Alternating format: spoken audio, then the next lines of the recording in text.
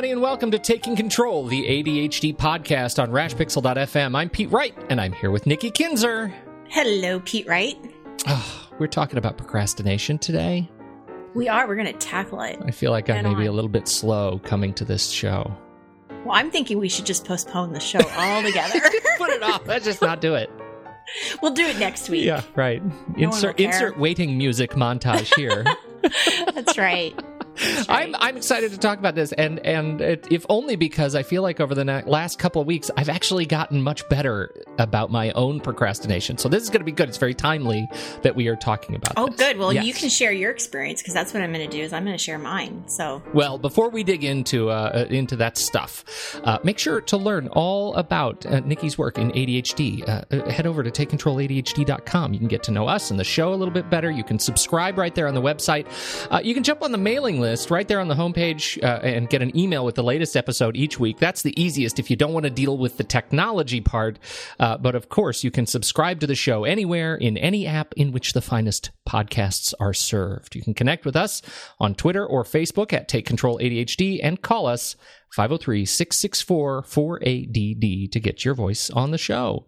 Before I procrastinate anymore, where would you like to start with our conversation about it? Tell the story then of your procrastination. Well, yes, I did an experiment. Is what I did. Science. Yes, it was a science experiment, and so that was fun. Right? Science is fun. Yes, to kind of put a game around it. Science is fun, make yes. it a little bit more interesting. Oh, yeah. But yeah, there were a couple of things on my to-do list. Actually, there were probably more than a couple, several, that weren't moving. They just consistently stayed on that silly list, day after day. And it was getting annoying because what was happening is I would think about them, and I would think about them first thing in the morning, like as I was getting ready for work. Okay, got to get that done. All right.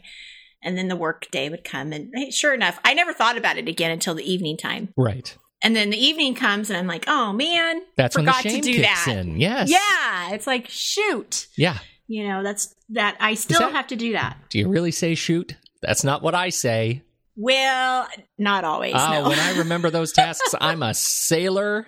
Are ya? Oh, yeah. Okay. Well, we're going to keep the show clean. Show is clean today. That's right.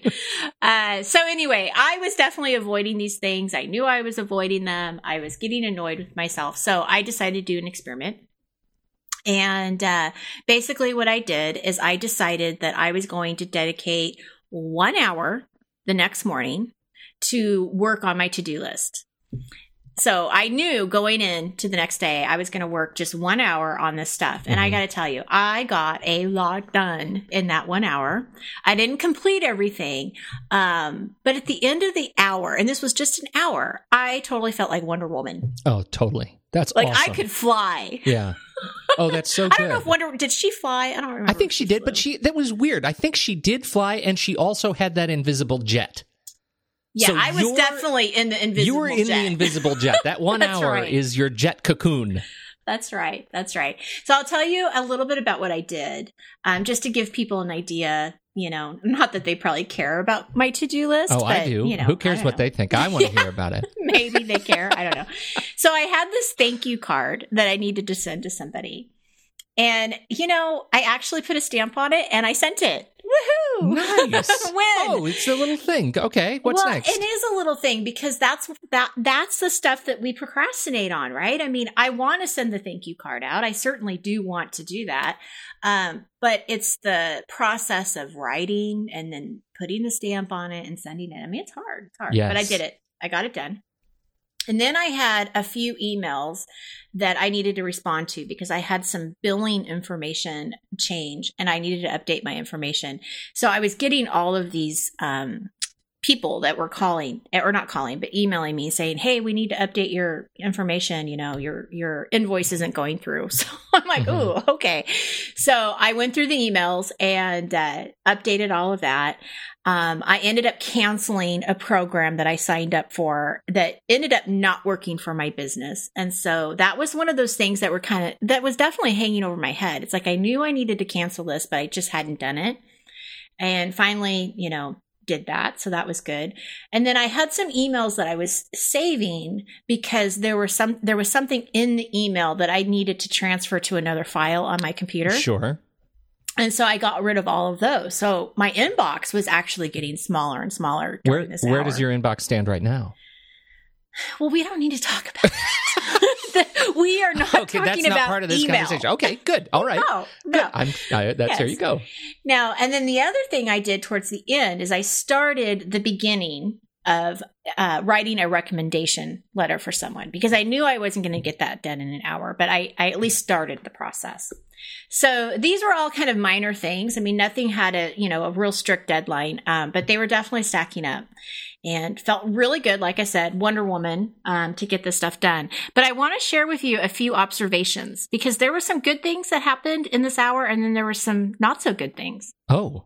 Well, you haven't said anything about the not so good things. Well, things that I've learned, right? That what I'm going to do going into the next hour that I do this. This is really good. And it goes along with what we talked about a little bit last week, which is about the sprints, right? It's this idea behind sprints and setting the time limit. It does some really good things, but I also have learned some lessons in my own sprints. And so this is very timely. Good. Go ahead. Okay, so make sure you document that somewhere next to you so you can bring those back up when I'm done. Yeah, okay. All right.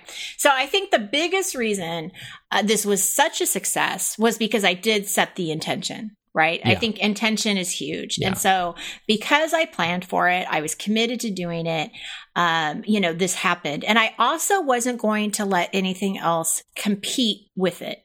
So I knew that no matter what came about, I was going to do this hour. So I wasn't going to go back to that excuse of, well, I need to work on this or I need to do this. I was like, nope, this is my time. So definitely was committed to it. Didn't let anything compete to it. And the challenge, though, was not looking and responding to my new email, because I was in my email box. Right. Right. Oh, that's huge. That was hard, because I'm thinking, I don't want anything to compete with this, but at the same time, I see I have new email. So it definitely took some self-discipline not to go there.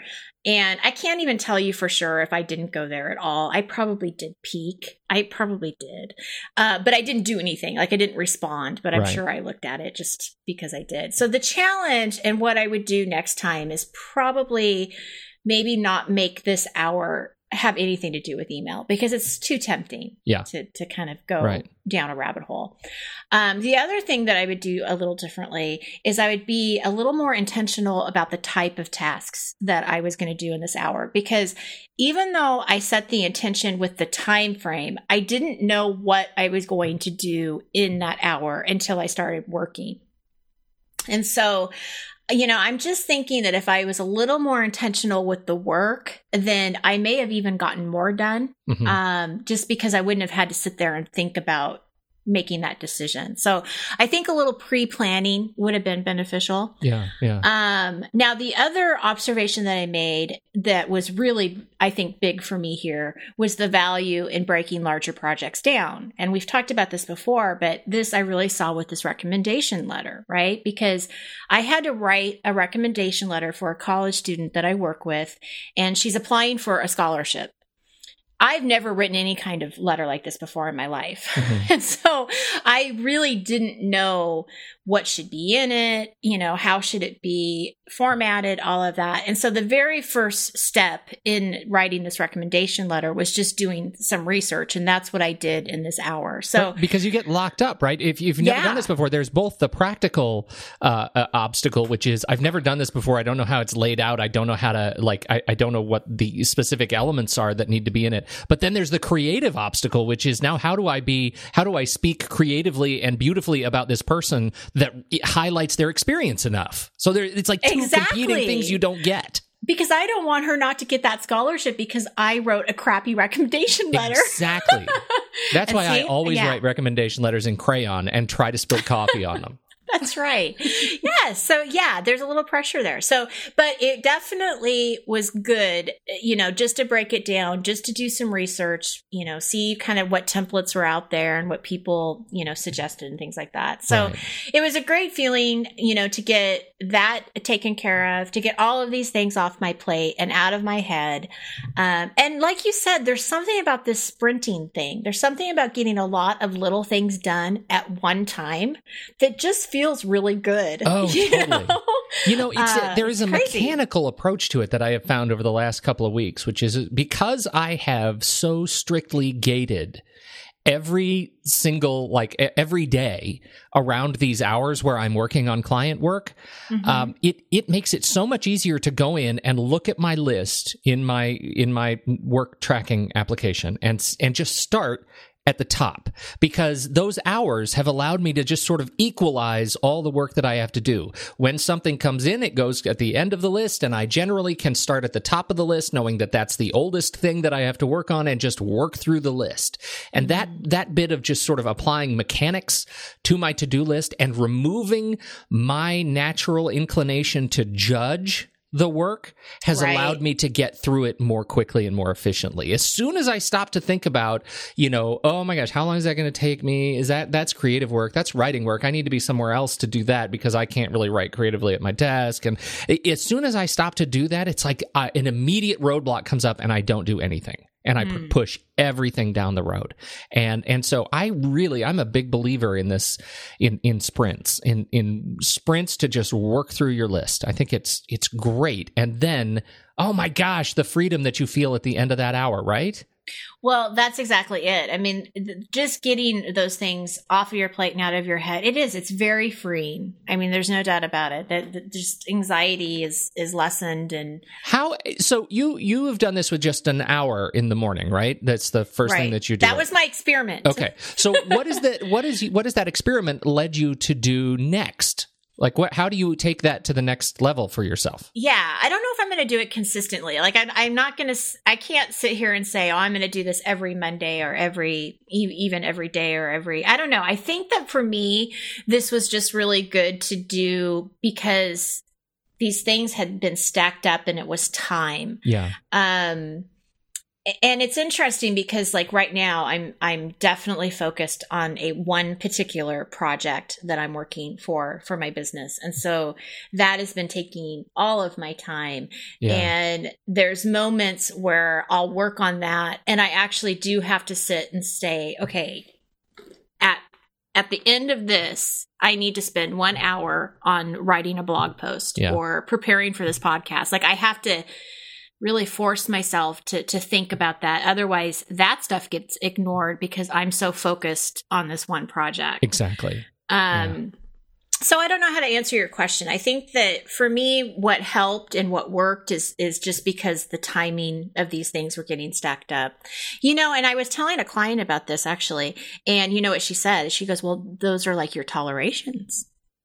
Yeah. And I'm like, yeah, they were. In that case, yeah, they are. Right. Yeah. You just have to kind of get them, get through them. But, I don't know. What do you think? Would you do it on a consistent basis? Well, I do it because I have to do it on a consistent basis or it just doesn't work. And so for me, because because the work that I'm specifically talking about is work that fits in my 4 hours, and it's 4 hours. It's kind of not really 4 hours because I stop to eat at the end of the first 2 hours, right? There's lunch in there too. Yeah. But that's also made me eat better, right? I take quicker meals, but I generally eat better and I feel better. But what that has allowed me to do is at the end at 2:00 when I'm finished with that, or in the morning when I get up in the morning, and I don't feel any sort of guilt or haste to get to work, right? Mm-hmm. Because I know that at 10:00 I'm going to start, and starting is like the race, and I'm going to do the best work that I can in the time that I've allotted. But this is an interesting thing when you go back to notifications and buzzes and bings. I don't know if I mentioned this before, but I have completely turned off all notifications and email on my iPad, right? So when I'm out and I'm using my iPad and I'm writing, it doesn't interrupt me with work stuff at all, ever. And I have to intentionally go see it. And I have turned on do not disturb mode on my phone so that I don't see any alerts from anybody who's not in my favorites list, like in my personal saved favorites list, until 10:00. So that's smart. Anybody that I want to talk to, friends, family, like they're on that favorites list, and those calls and emails will get through. But anybody else waits till 10. And that has allowed me to be much more conscientious about the calls and emails that I take, be much more intentional, like you said earlier, be much more intentional about the kind of work that I do and when I do it, so that I'm not doing it all day long every day until late at night. So the level of efficiency that I feel like I'm trying to cultivate is much more intense throughout the 4 hours that has allowed me to really breathe the rest of the time and take on the personal projects to grow my own business. Yeah, right. Outside of that time. So I certainly don't want. I was worried after our last conversation that talking about in terms of these sprints in 4 hours makes me look like a complete slacker, right? Because, he only works 4 hours a day. I assure you that is not true. No, I can assure you, right? I can assure the audience that's not true. It's just that this has helped me to prioritize. And here's an interesting thing. Can I tell you something about the word priority that I found really interesting? Yeah, please. Do you know about the Google Ngram viewer? Have you ever heard of this? No. So the Google Ngram viewer allows you to look through the Google library of scanned books that they have scanned from 1800 to the year 2000. And it lets you search for specific words or phrases or concepts to see when those words, phrases, or concepts began sort of increasing in use in writing, right? So you can search. I know where you're going with this. This is so fascinating to me, right? The word priority did not become pluralized until 1940. Oh, really? Okay. When we use the word priority, and the intention of the word priority is that you get one. There is one thing priority that is above all other things, right? You don't get 5 priorities to search for. That was something that came about in 1940. And if you really look at the use of priorities, it wasn't until 1960 that you see this incredible spike, this curve that goes up to 140% of use over the years, that goes up to today, where, priorities is the thing we think about. But really, if you go back to your day, so interesting, and think about what's the thing you want to do today, it's not allowed to compete with anything else, right? Your priority for the day is the thing that your attention is focused on, and your priority for your sprints is the next thing on your list. And when I started thinking about that really, there's a lot of permission and freedom that comes with thinking about not priorities, what are all the things that I need to do today, which invariably will end up making me feel like just trash because I won't get them all done, versus one thing that I really believe I can accomplish and do well. Because you can only do one thing at a time. Yes. Yeah. Bottom line, right? I love that. And I love looking at this. I find this graph so inspirational because it makes me think I want to work counter to this. I want to work with a priority for my time right now. How am I living and existing and working right now? What is the one thing on my mind? And that is so hard to do. But when you get into that little vibe, when you get into that sort of trench, and you know that you are doing the one thing at the expense of everything else, but you're doing it really well, it feels really good. Well, and it's interesting. I mean, a good timing that you bring this up for this project that I was just telling you about, because this whole week that has been my main priority. And I have had to stop myself when I would get pulled into other pieces of the project. Like, how am I going to market it, and where is it going to sit on my website? You know what I mean? Like all these little things that I have to think about. But I would go back and say, nope, the first thing I got to do is record it. I've got to record, because I'm doing an online training. I have to record the training, and that's the first thing that has to get done. It's the only thing that needs to get done right now. Everything else can wait. And so you just gave me permission to not feel bad about that. As you should have it. And I still have this podcast. I did not procrastinate. People are still hearing us today. That's you right. did not cancel. Good stuff. So good. Well, I'll tell you, Google has graciously made their Ngram viewer embeddable, so I can embed this handy chart right in the website. And so if you want to see it, you can go over to, I think it's books.google.com/Ngram or something like that. But if you want to actually see it, head over to TakeControlADHD /podcast/247, and you will see the priorities curve in the show notes. In the show notes, that's awesome. right. Yeah, super well, useful. And we want to hear from everybody else too. If there's something that has worked for you to tackle that procrastination, or how to be more focused with your one priority, we certainly want to hear that as well. So, well, this is great and a very timely conversation. Thank you for bringing it around, Nikki Kinzer. This has been awesome. Mm-hmm. And thank you, everybody, for downloading and listening to the show. We sure appreciate your ears and your attention, we recognize already stretched attention.